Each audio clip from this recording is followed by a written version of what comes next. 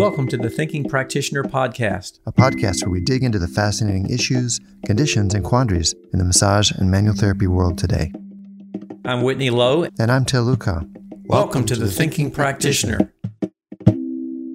Hi, this is Till Luca, and when I was looking for a publisher for a book I wanted to write, I was fortunate enough to have had two offers, one from a large international media conglomerate and the other from Handspring Publishing, a small press in Scotland run by four great people who love books and who love our field.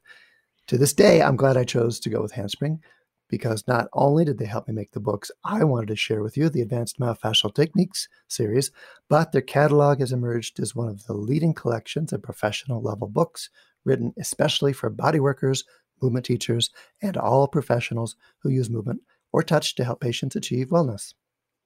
Hi, and I'm Whitney Lowe, and Handspring's Moved to Learn webinars are free 45-minute broadcasts featuring their authors, including one with you, Till. Yep. So head on over to their website at handspringpublishing.com to check those out, and be sure to use the code TTP at checkout for a discount. And thanks again, Handspring, for sponsoring the Thinking Practitioner podcast.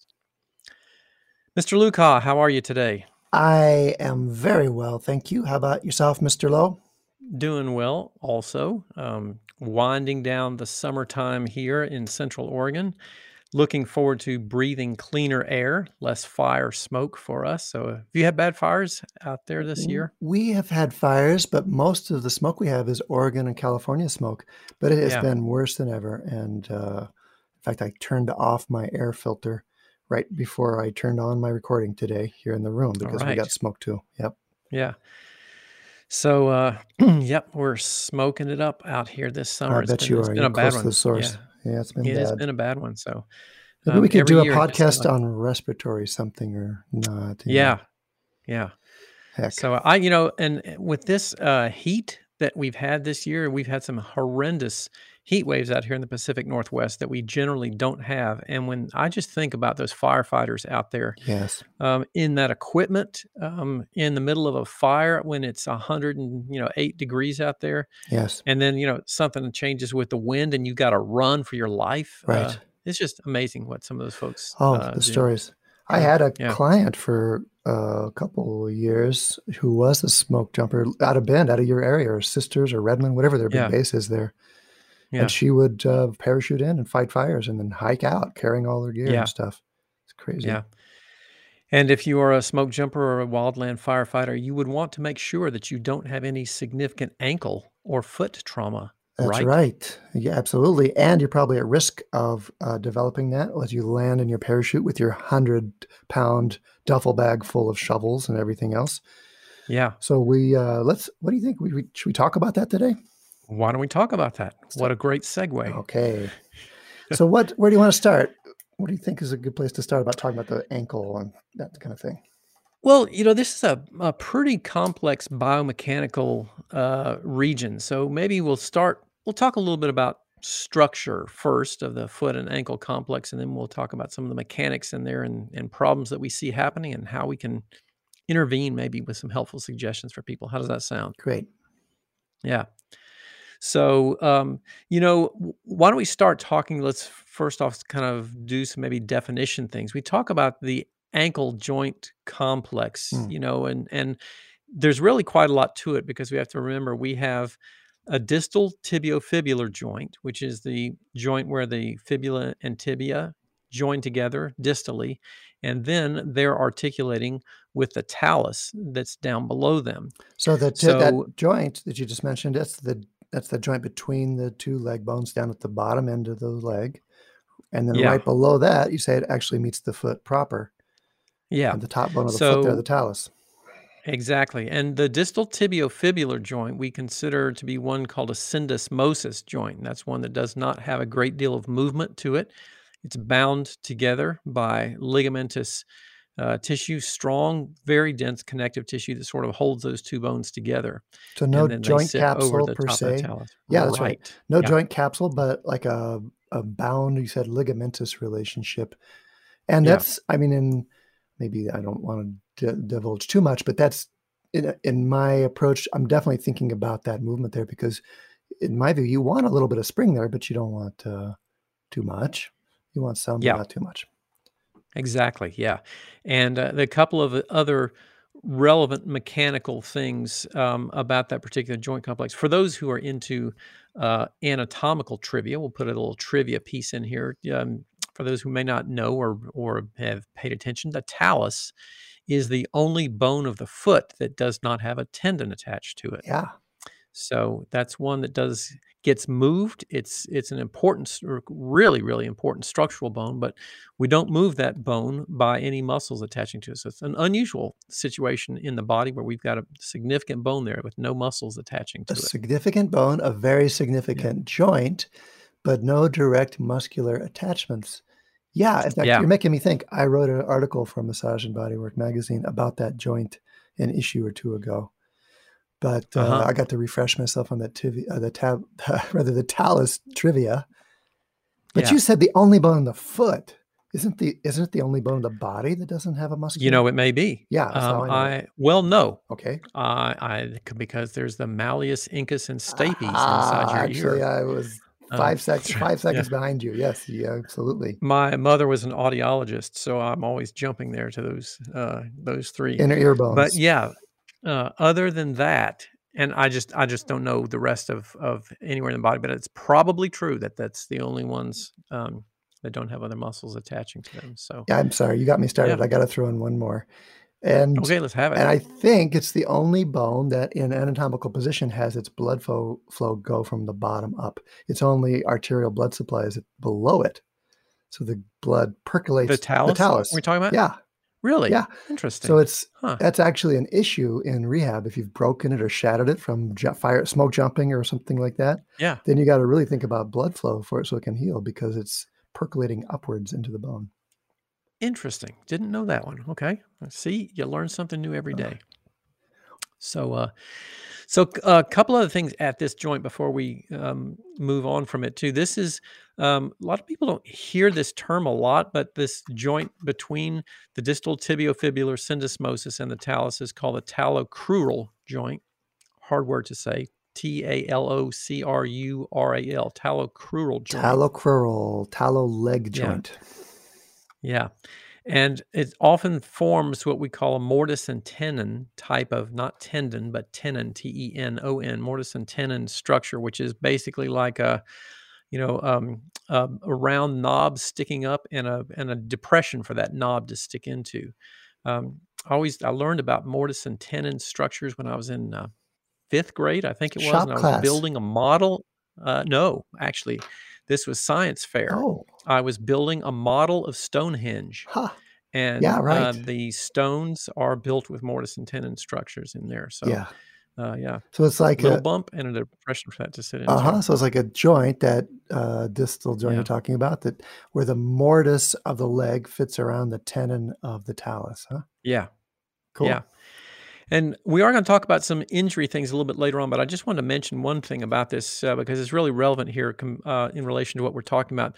The talus is a little bit wider on the superior side than it is on the inferior side. And when your foot moves in dorsiflexion, that wide branch or the wide surface of the talus rolls up underneath the distal tibia and fibula. And as you move the foot farther into dorsiflexion, and if your foot is forced into extreme dorsiflexion, let's take our smoke jumper example that we had a moment ago. Talk about somebody who lands from a parachuting accident with extreme dorsiflexion. Maybe their weight is imbalanced or something like that, and that talus rolls up underneath the tibia and fibula far enough, it actually can spread them apart and cause a sprain or injury to that distal tibiofibular syndesmosis. And this is an injury called a high ankle sprain because it's not at the usual ligaments with ankle sprains, but it is sometimes mistaken for them. But usually the cause is extreme dorsiflexion or extreme dorsiflexion with rotation of the ankle. Yeah, some kind of twisting. You could twist that tenon in the mortise too, and spread those bones apart and sprain that ligament, that high ankle sprain. Right, absolutely. What are some of those ligaments around there? Yeah, boy, we have a whole mess of ligaments around the ankle joint, but let's just focus on some of the key ones that are really important. Remember, we've got, with each of those small foot bones, you've got ligaments that are holding them to each other, but we are Mainly when we talk about ankle problems, looking at the ligaments on the medial side of the ankle and those on the lateral side as the primary ones where we see, problems occurring most frequently with them. On the medial side, there's a complex of 4 different ligaments that all kind of blend together. Mostly, if you look anatomically, they're really kind of meshed together and they form kind of a triangle shape. So they're referred to as the deltoid ligament complex. Deltoid meaning like the Greek letter delta, the triangle Yep. shape. And the deltoid ligaments on the medial side of the ankle are quite strong and very resistant to motions. And that's one of the reasons you don't see as many ankle sprains on the medial side of the ankle, is because that deltoid ligament complex is really quite Yeah. strong. And on the opposite side, where you actually need greater stability, those ligaments aren't quite as large. So I'm not sure why that is the case, but that's one of the reasons that we see a lot more frequency of lateral ankle sprains, because there's 3 key ligaments that resist excessive inversion of the foot on that side, Yeah. and that's the anterior talofibular ligament. That's the main one that gets injured in most ankle sprains. Second most common, and again, anterior talofibular. Those ligaments names always tell you what they connect. So talofibular is going to connect the talus and the fibula, and then and that ligament goes kind of in an anterior to posterior direction from the fibula down to the talus, and then almost straight up and down, superior inferior direction, is the calcaneofibular ligament, and that'd be running from the calcaneus to the Yeah. fibula, and then one running from the fibula in a posterior direction back to the talus also, and that is the posterior talofibular ligament. So those 3 on the lateral side are sort of trying to give you additional stability, mostly against excessive inversion movements on that And so you side. could think of them, maybe tell me if this is accurate. You can think of them as kind of radiating off of that distal end of the fibula, like your lateral malleolus. They're kind of splaying off of that in 3 directions. Yeah, Exactly. Yeah. that's Yeah. great. Yeah. And mechanically too, just another thing to note here about the ankle and its stability is, probably the majority of people have at some point, twisted their ankle or stepped down funny and doing something that they call turning their ankle or something like that. And most of the time we're going to talk about some of the foot mechanics in a moment here, but most of the time that's twisting your foot Yeah. inward or into inversion. The other reasons you don't twist your foot out into eversion anywhere near as much is that the fibula extends farther distally than the tibia does on the medial side. So the foot is prevented from going out into excessive eversion out to the lateral side because of that fibula being more distal than the tibia is on the medial side. And there's another reason I'm thinking of too, and that is that most of us have another leg on that side. So this is kinesthetically, it's more of a covered direction, while that falling outward or even having to stabilize outward, we don't have anything out there to catch us, so it ends up rolling the foot more that way. Right. Yeah. Cool. So tell us a little bit about. Let's talk about some motions here. What motions do we have that we're mostly looking at here in this area? Well, you've mentioned dorsiflexion and plantar flexion. So dorsiflexion is pulling your toes up toward your knee. Plantar flexion would be pointing your toes down away from your knee. And that's a movement that happens essentially of the talus moving between that tibia and fibula. That's that little, you mentioned it being wider in front. So when you point your toes, the narrow part's there and your ankle's pretty loose. That's great for toe off when you need to adapt. And then when you pull your toes up towards your knee in dorsiflexion, that actually gets snugged up real tight there because of the wide part of the talus between those 2 bones, where that mortise and tenon kind of locks down like a sprung stabilizer. And so then you have a lot of stability in actually, sorry, I might have said it backwards, in toe off. In that phase of the gait cycle, when you're pushing off the toe, there's lots of stability if you're in dorsiflexion. Yeah. Did I say that right, Whit? Okay, great. Yeah. You're my fact checker here. Thank you. So we don't get too much hate mail. All right.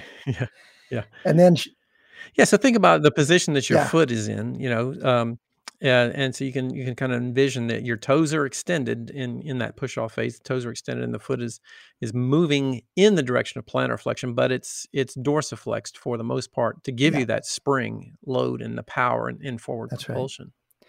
Now, we're going to talk about problems, but there's 2 things that could make it hard to dorsiflex. Dorsiflexion is hugely important. People really notice it when they don't have much dorsiflexion, even more than when they don't have plantar flexion for various reasons. But there's two things that can make it hard. And in my book, I called them type 1 or type 2. I don't think that's any kind of official designation. Type 1 is where something in back of the leg is making it hard to dorsiflex. Basically, the sural complex, the soleus, the gastroc, etc., posterior crural fascia, not able to allow that lengthening you need to dorsiflex. And the other... So this would be kind of a muscular or soft tissue restriction to dorsiflexion because those tissues are not elongating fully. That's the idea on that. Or you could, yes, contractile tissue, let's say, because the other one's soft tissue too. The type 2 would be an inability of the tibia and fibula to adapt around the talus. So they don't widen enough, they don't spring enough to allow the talus to go to full dorsiflexion. And you get like a jamming sensation there in the front for that. Yeah. Okay, so the two things that can keep you from having full dorsiflexion, at least structurally. And then you had some thoughts about subtalar motions? Yeah, so we've talked about the talocrural joint being that joint between the talus and distal tibia and fibula. And the next important joint in the foot-ankle complex is called the subtalar joint. So that sub meaning below and talus referring to the talus. So this is the joint down below the talus where it's articulating with other foot bones there. And this joint, very important also for foot mechanics. And the two motions that primarily occur at the subtalar joint are inversion, where the sort of plantar surface of your foot turns in a medial direction, and eversion, where plantar surface is turning outward in a more lateral direction. So inversion and so you're saying those are mostly happening right below the talus. Now, I actually get excited about this stuff. We're like so deep in the geekdom here that especially once you get into the foot joints, those little movements get really arcane and very cool because they explain a lot of stuff. So that in turning the foot in and turning the foot out, you're saying a lot of that's happening right there at that joint between the calcaneus and the talus, and between the talus and then the other bones below it. Very cool. Yeah. And I do want to reiterate as we talk about this that these are not absolutely pure motions, meaning there's really some different planes of movement that are occurring at each one of these things. It's not like straight only sagittal plane movement or only frontal plane movement. There is really some kind of altered dynamics of that movement, which is absolutely necessary because your foot is trying to adapt to differences in ground surface and walking on rocks and stepping in holes and doing all kinds of things. Your foot has to be adaptable to changes in the ground surface down below. So you can't just have these pure single plane movements that don't have some other degrees of, and we'll get into this in just a couple minutes as we begin to talk about pronation and supination, because those are some confusing topics, but they help illustrate why these are not pure. Sometimes it's drawn out as being run an oblique axis that goes through all three planes. Yeah. But even that might be an abstraction, because Capangi does a cool thing where he draws the joint surfaces as little barrels and knobs, and you see that surface there is so complex between those two bones that it's not going to move just like a plain hinge in any one direction. There's all sorts of little permutations it does. And that joint's adaptability, the subtalar joint, features prominently in a lot of different systems. It's not a whole lot of movement typically, but it's essentially the first joint up from the ground. If you look at, the weight bearing in its normal standing or landing position, that's the first joint that's adapting. And so people like Gary Gray and his CAFS method, and then people that have kind of riffed off of his system like James Earls, things like that, see it as the joint that sets up the potential for the rest of the body's adaptation in walking or running. Mm-hmm. It's almost like that kind of, idea of stack of blocks, and you get that first block a little bit tilted, and that's going to magnify some of those effects throughout the rest of the body. The higher up you go, just because of the way forces and torque works, those things will be exaggerated later on through the other I'm going to underline that tilted part, because it could be tilted or it could be inadaptable. But that's when we get to like pronation myths and such, the tilted one is relevant there. Yeah. Well, Yeah. let's dive into that a little bit about pronation and supination, because these are some terms that are my experience has been in trying to teach people about these concepts for many years is that there's a great deal of Yes. confusion out there about pronation and supination, what they are and how they're defined and what Yes. actually happens there. So let's look at that a little bit. So first thing is pronation. Let's start with pronation because that's the big one everybody hears about a lot. Are you overpronating? Are you hyperpronating? Or that sort of term. What does Are that you a really pronator? Do you mean? need these shoes because you're a So pronator? Do you need inserts because you're a pronator, etc.? yes, something like that, right? Yeah. So the first thing to remember is that everybody pronates when Hopefully. they move with their foot and ankle Yes. complex. Hopefully, yes. In normal gait mechanics, pronation is normal. The problem is overpronation, or the potential problem is overpronation. But what does that actually mean? So let's explore that a little bit. Pronation is a combination of movements in different planes. So we've talked about two of those planes of movements. Dorsiflexion and plantar flexion happen in that sagittal plane. And then we've also talked about inversion and eversion, where the foot rolls inward or the foot rolls outward. But as you mentioned a moment ago, the motion of the foot is kind of on a diagonal plane, and we talk about it being in an oblique axis. And there's actually another component to that movement, which is, and this one's hard because it uses terms that don't seem to work at the foot the same way. But if if you're standing straight with your body in anatomical position, your foot is pointing forward. If you simply, with your foot on the ground, turns your foot out to the side, so your toes are now pointing more laterally, and your foot, this is what we frequently call turnout. That motion is called abduction. So abduction of the foot is when your foot turns out. And likewise, the opposite of that adduction would be when it turns in, often what we refer to as a pigeon-toed gait, for example. Pigeon-toed, bear paw. Pronation. Yeah. I've heard it called. Yeah, that Bear kind paw. I of haven't heard curling about in that, of the huh. foot like bears do. Or duck foot, Oh. pigeon or duck foot, Yeah. like turning out the other way. Yeah. Yeah. Yeah. Right. So go out, walk in the snow or the sand or something like that, and you can often see indications of those kinds. I have a very significant abduction turnout, especially on one side of my feet, very evident when I walk in the snow. But in any event, so pronation is a combination of dorsiflexion, eversion, and abduction. So if you kind of envision your foot sort of pulling up, toes toward the knee, turning a little bit out with plantar surface turning a little bit outward, and the toes kind of pointing out a little bit away from the body, that is the sort of dynamic direction or movement of pronation. So we think about talk about pronation being a dynamic movement as opposed to a static position. I was about to say that.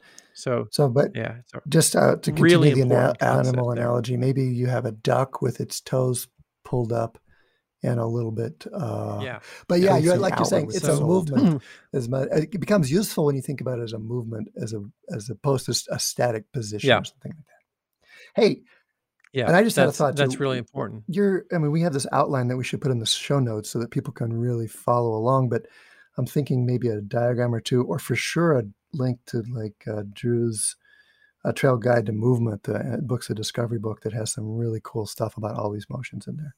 Absolutely. That's a great idea. Yeah. So we'll put that in there and include that as well, so you can get a sense of that. So, overpronation is when you are moving either too far or too fast during the gait cycle through those motions. So pronation is a normal part of your foot mechanics. When your heel hits the ground first, then the weight goes onto the flat surface of your foot and then to your toes, and you push off. There's a natural rolling towards the inside of your foot that is perfectly normal, and that is the pronatory movement. That's natural pronation.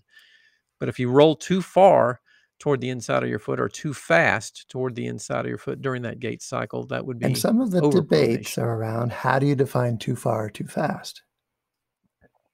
Is it a certain amount of number of degrees? Yeah. Or a certain number, that kind of question. How do you approach that one, Whit? Yeah, I have seen a lot of different discussions about that, and I don't have a rule that I rigidly adhere to. It's kind of like that thing about what is it? Somebody was saying like was in relation to, well, I know it when I see it, kind of thing. Like there's all kinds of things, like looking at wear patterns on the bottom of the shoe, looking at a person's gait cycle. A lot of people can compensate for degrees of overpronation and not ever have a problem with it. So it's kind of like it's a hard thing to actually measure and look at. But you can see sometimes, and we're going to talk about this too, that there's some other things that do likely result from overpronation because it definitely changes the mechanics and the weight distribution and the force distribution to the lower extremity during gait. Can I share with you my thoughts on that really quickly?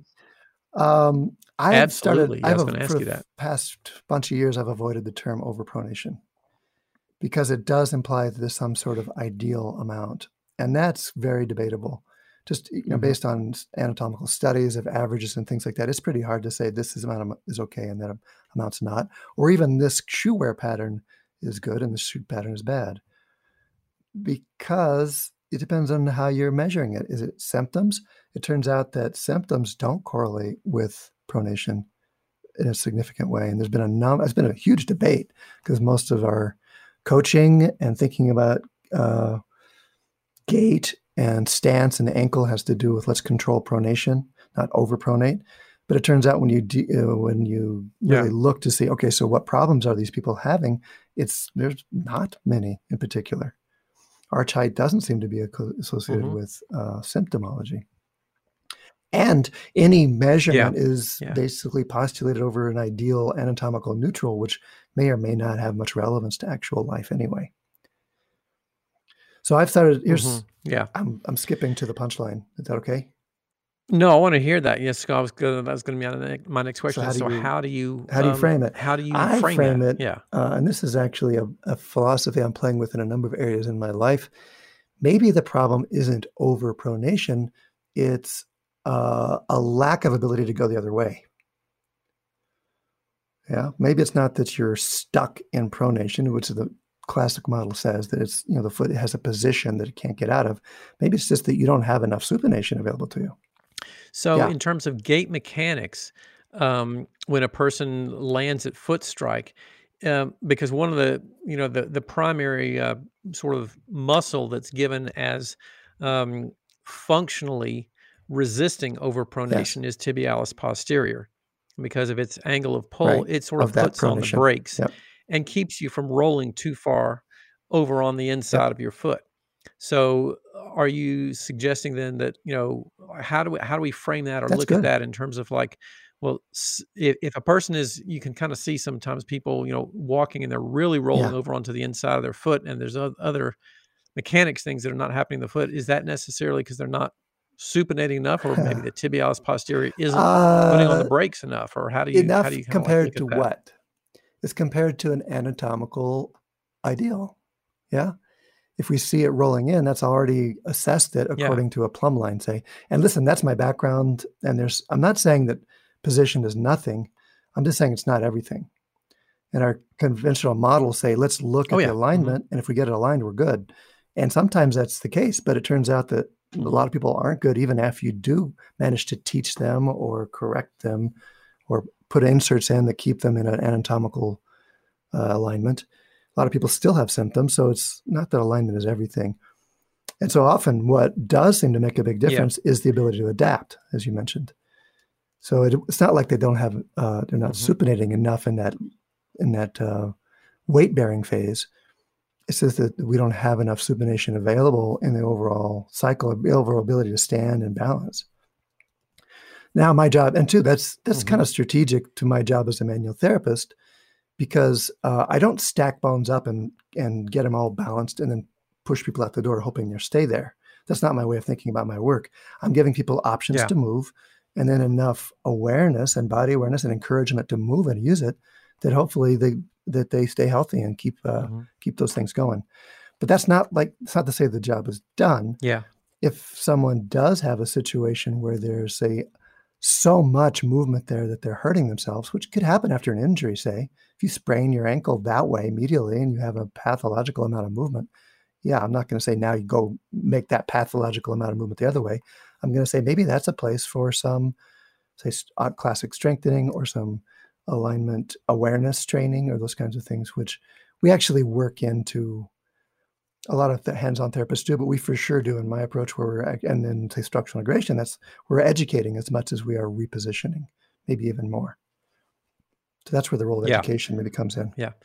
And I think that's so pertinent in there because this is the thing that we have oftentimes sort of defaulted to try to look for like the simple answer to many of these types of very complex biomechanical challenges. And, one of the things that I really have kind of shifted my thinking about over the decades really is that a lot of what we do with our manual therapy is not necessarily making those kinds of very significant tissue changes in the therapy session that all of a sudden then, like you said, the person walks out the door and then they are corrected.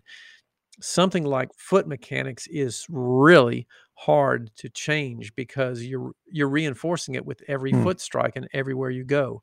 And so those kinds of things are often a very complex multifactorial problem. And maybe we can address certain components of that, like you said, find some good ways to move and find some ways that encourage more functional movement in combination with, shoe inserts and, all those other kinds of things as a complex picture that might change some things. But, a lot of these problems lead to things that are difficult to undo. And we're going to talk about this in a moment when we talk about bunions and hallux valgus and things like that. If you're overpronating, you've already done a lot of the biomechanical damage that's really hard to undo. Somehow I want to take the other side of the debate. What is it?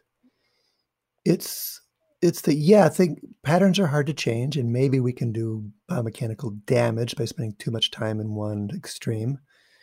Granted. And yet sometimes just a small change makes a whole lot of difference. And it's often a waking up of someone's possibility or their awareness, like just finding out that I can weight bear a little differently through my foot, or just the meditation of walking and pushing off slightly with a different awareness can really shift the way that someone's foot moves, but then also those kind of symptoms you're mentioning too. So I want to put in a plug for the hopefulness as well as the difficulty of the situation. Well, and I think, we're really kind of on the same track of talking about those things that reinforce changing, for example, motor patterns or motor awareness or proprioceptive awareness in the body to change those things. And they get repeated by doing them over and over again and correcting those things. And that's why it's so necessary to do something like that, as opposed to having this idea that a person can come in and we're going to do something to their foot that's going to change it, and that's going to make their mechanics magically, work great. I'm just not kind of on that boat any longer. So hope for magic, but there's lots of ways to get it. Yeah, there's lots of ways to get it. Sometimes it's slow magic, sometimes it's quick magic. I really like a lot of those ideas that you've talked about of enhancing proprioceptive awareness to then tap into changes in motor patterns and things like that because of that increased awareness. And so you're getting the person working with you as opposed to you working on them, just kind of a different sort of mindset about that whole process or the way that's being done. Yeah. And I can't help but do a little semi-commercial. Well, let's hear it. Yeah. Will you allow me that? Okay. So not only are we about to start our leg, knee, and foot principles class in a few weeks here. This is being September. You can join all the way through September of this year. And then it's going to be recording later. So we do a deep dive into foot biomechanics. But if the world situation allows, we're hoping to go back to Spain and walk a long section of the Camino de Santiago next year. And talk about a walking workshop. That's cool. What that is. It's a walking workshop where you get the repetitive, long-term opportunity to really play with some different dynamics. So we do little morning mini classes and these different dynamics. And then you go walk for the day with some companions and study that. And then we gather to debrief, usually over a glass of red wine or something along that way. I might have to sign up for that. That sounds pretty nice. It's pretty amazing. Right. Knock on wood. I mean, we'll stay tuned to see what the world situation allows, but that's what we're hoping for next May. Anyway, thanks for the commercial break. Yeah. Back to our show. So, I want to talk just briefly about a couple other biomechanical terms that we've mentioned a couple of times and define them a little bit and talk about how they play in relation to some of the things of the foot and ankle complex. In particular, the terms valgus and varus, which are oftentimes confusing for folks. So a valgus angulation is one in which the distal end of a bone deviates in a lateral direction. The distal end of a bone deviates in a lateral direction. And a varus angulation would be the opposite one, where the distal end of that bone deviates in a medial direction. So you can talk about valgus angulations of the elbow, of the knee, of the calcaneal region, of the toe, lots of different places where you may see those. But in the foot and ankle, they're pretty relevant because those forces then are not oftentimes moving ideally through the rest of the bony and connective tissue structures. So we've been talking a lot about overpronating, and a person who rolls over toward the inside of their foot during gait will most likely have a calcaneal valgus foot position during their weight-bearing stance, where the distal end of the calcaneus is sort of deviating laterally, and that's making them roll toward the inside of their foot. And that would be a calcaneal valgus that leads to an overstress on some of those other soft tissues, trying to help stabilize and support the foot and ankle complex. And we talked. We were going to mention a few things too, about like some other problems like bunions and hammer toes. And bunions often. Well, go ahead. Yeah. Just in terms of valgus and varus, your explanation is so clear. I even hate to touch it, except to say that it's the same question. That is, do those correlate with symptoms? And it turns out not as much as we thought. Especially, it depends on the degree of load and the amount of repetition, like the level of performance people are at. But there's been a lot of research into, say, Q angle of the knee and how it might correlate with knee injuries. Of course, it seems like it only makes sense that if you got really valgus knees, like really knocked knees, you're going to have more knee injuries. Turns out that doesn't seem to be the case. And that some high-level athletes have some pretty strong valgus or varus patterns there. So it's back to the same sort of asterisks, if they were, that, our alignment isn't everything anymore in terms of my approach, and I think in a lot of people's. And that's, I think, a really important takeaway to emphasize. And I agree with you there that we've in the past looked at these things as pathologies. And the way I like to kind of look at it now is that it could be a factor that's relevant, but just because it's there doesn't mean it is something that needs to be fixed or changed or corrected. So like lots of other things that could be factors, we want to put that in the mix and think about, well, this might be playing a role in this and see if it is. For some people, it's going to be a prominent factor. And for other people, it's not going to be as much. But I did want to, as we were talking about those concepts, touch base a little bit about some things with the toes in the foot.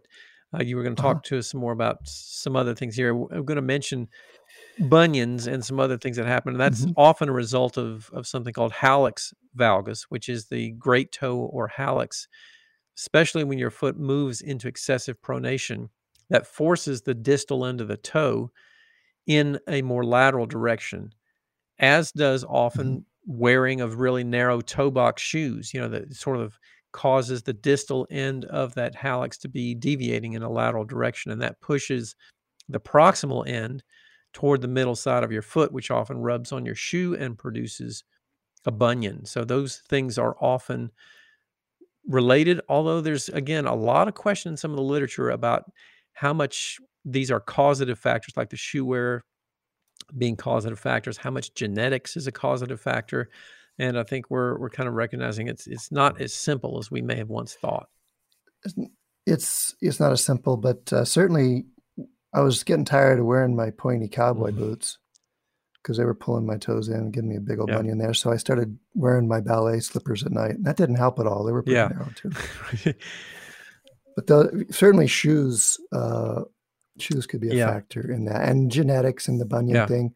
But I'm thinking there's also, as you mentioned, a connection between pronation and bunions. And if you stand up, you can feel it, listeners, and you too would if you want. You stand up, you can feel it.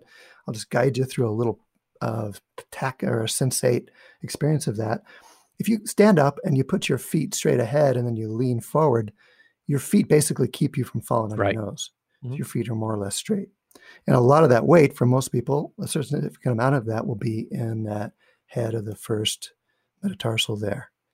So it's like the base of the big toe is what takes a lot of that weight when you lean forward with straight feet. Now, if you go ahead and turn your feet out like the duck foot thing, and then you lean forward, you find that something different happens. You have to pronate a little bit, and that head of the first metatarsal takes even more weight. In fact, it tries to migrate toward the midline to act like a big toe, as it were, to keep you from falling forward. So that leg rotation, knee rotation, hip rotation, tibial torsion, the foot talar tibial movements, all those things, if they don't allow your foot to come somewhat toward the midline, that bone will try to try to support you there. And that's maybe part of the functional contributions to that bunion pattern. And then if it wasn't complex enough, have a seat if you're standing up. If you can't dorsiflex, if you have either that type 1 or that 2 limitation where you can't bend your ankle very much into dorsiflexion, you can cheat by pronating. It'll essentially force the movement down a joint or so that your knees come in toward the midline and you get lower in your squat, but you're essentially pronating instead of dorsiflexion, flexing there. And like you said, that can be, it seems, biomechanically, it can be a force that will push you toward a bunion situation too. So we're seeing those kind of, more complex biomechanical compensations when people might have some movement limitations or movement restrictions, and then they sort of orient you in those directions away from those. And some of that may be, pain avoidance. I'm thinking in particular of like, backpacking trips that I've been on early on when you start to get a hot spot or a little bit of blister in your foot, and then you have to change foot mechanics because you're trying to avoid the pressure from your shoe from a friction blister, and that that really changes those foot mechanics. And then all of a sudden some other things start like hey, this isn't how we're supposed to be walking, kind of thing. There you go. Is the structure determining function at that point, or is the function determining the way you're using your structure? It goes back and forth. That's great. Yeah, and then hammer toes we should mention too. And hammer toes again it's complex, and I'll go into it a bunch in that course I mentioned there. But you could think of it as the soft tissue pulling the toe from both above the foot and below the foot. And since it can't both flex and extend at the same time, as a whole toe, it buckles.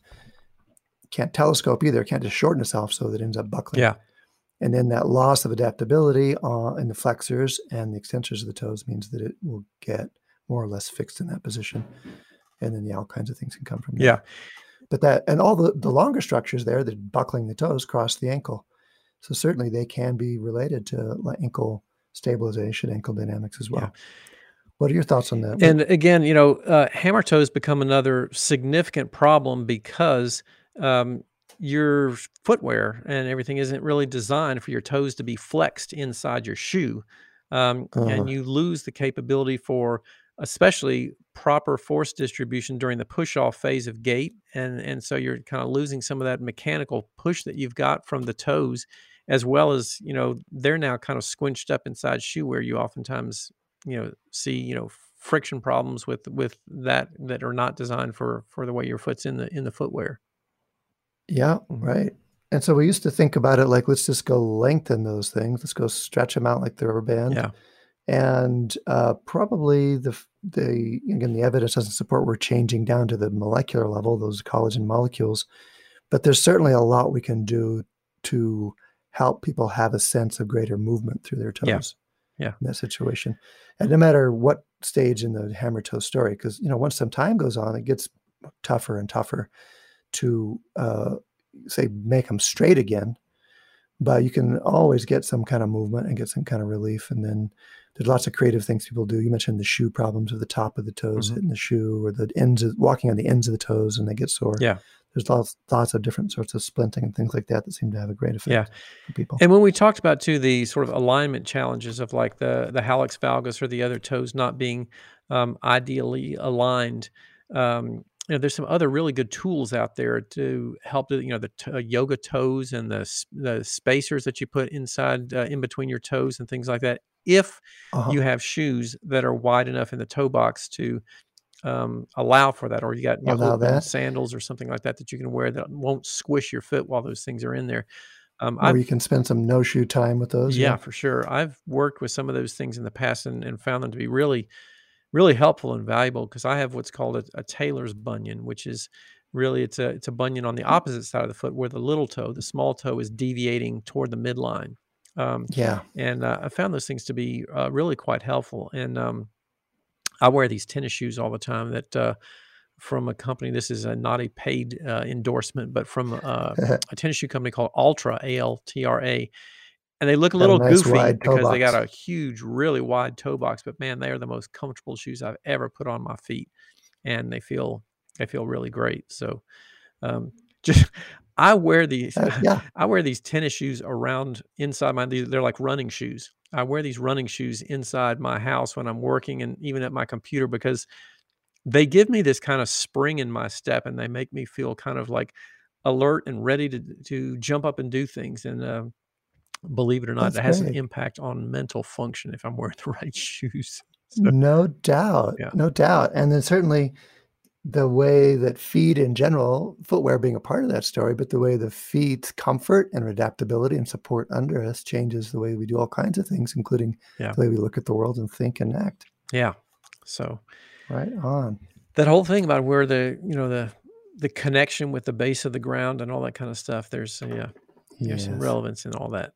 So, well, what else do We got a couple Darren? we got a couple of issues, problems we didn't touch on before we wrap things up. Yeah. Tell us more. Plantar fasciitis / fasciosis. What should be said about that? Yeah, this is another one. Foot dynamics. Yeah, this is a messy thing to get into with plantar fasciitis, and obviously we could spend a whole episode on that because We did. That was number 24. I was going to say I thought we had done that once before. We had got into that. So. Episode 24, we talked about that whole problem. How does it relate to ankle mechanics? Yeah. So, again, I think a lot of times we may see chronic overuse in that connective tissue complex. And you talked earlier about that type 1 limit to dorsiflexion. This is a good example of the critical importance of what we frequently refer to as the plantar flexor sling. I've heard that term talking about the gastroc and soleus complex down to the calcaneus, down to the whole bottom surface of the foot. And some people extend that on up the hamstrings and exactly, the whole fascia or whatever, fascial connectivity through those tissues there that can get pulled from other different regions or impact the regions by not being appropriately transmitting their tensile loads through those areas. So that's why it's important, I think, to address a lot of tissues of the entire lower extremity when we're trying to address something like plantar fasciitis, because there are tensile loads that are transmitted through many of those other tissues in there. So, we're seeing this as more of a chronic overuse kind of degenerative problem with that connective tissue as opposed to its term indicating, more of an inflammatory type of reaction in there. But there certainly could be inflammatory components to that from the tissue irritation and tissue overuse, especially, where it's pulling on the attachment to the calcaneus.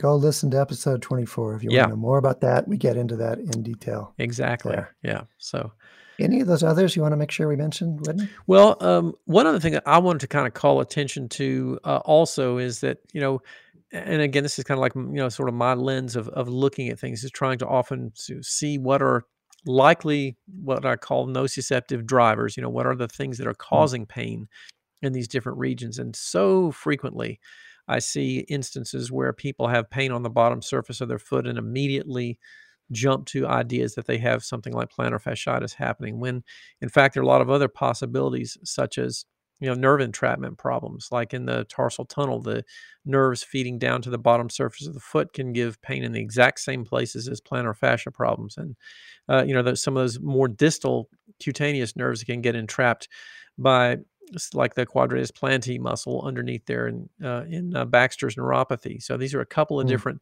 nerve entrapment problems that may also exist around there. So I always like to look for a variety of different solutions and see if they fit a particular pattern of what might be really driving the nociceptive sensations coming out of there, so we can kind of make a treatment approach that will address that appropriately.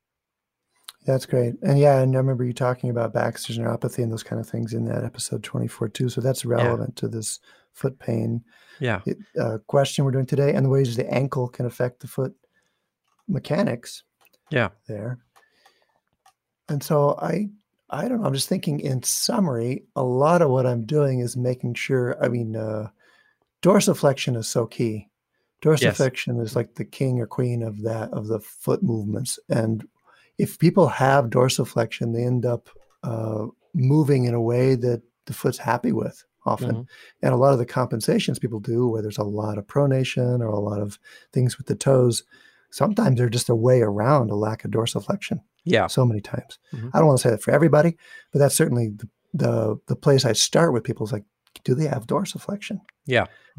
And then similar is true in terms of like recovery from a bad sprain, or you mentioned a high ankle sprain, up in the leg, or breaks, boot top breaks, different, foot injuries or ankle injuries. A lot of the recovery process involves finding movements that we didn't have and protecting, as you mentioned, the body protecting against the movement that was painful. Like oftentimes it is that inversion sprain rolling out of the ankle. So often giving people options for movement, helping them realize they have a whole foot under them and they don't have to just rely on one part of the foot, opens up a lot of possibilities for people that are recovering from an injury as well too. Yeah, right. So what do you say? What's important for you for people to take with them?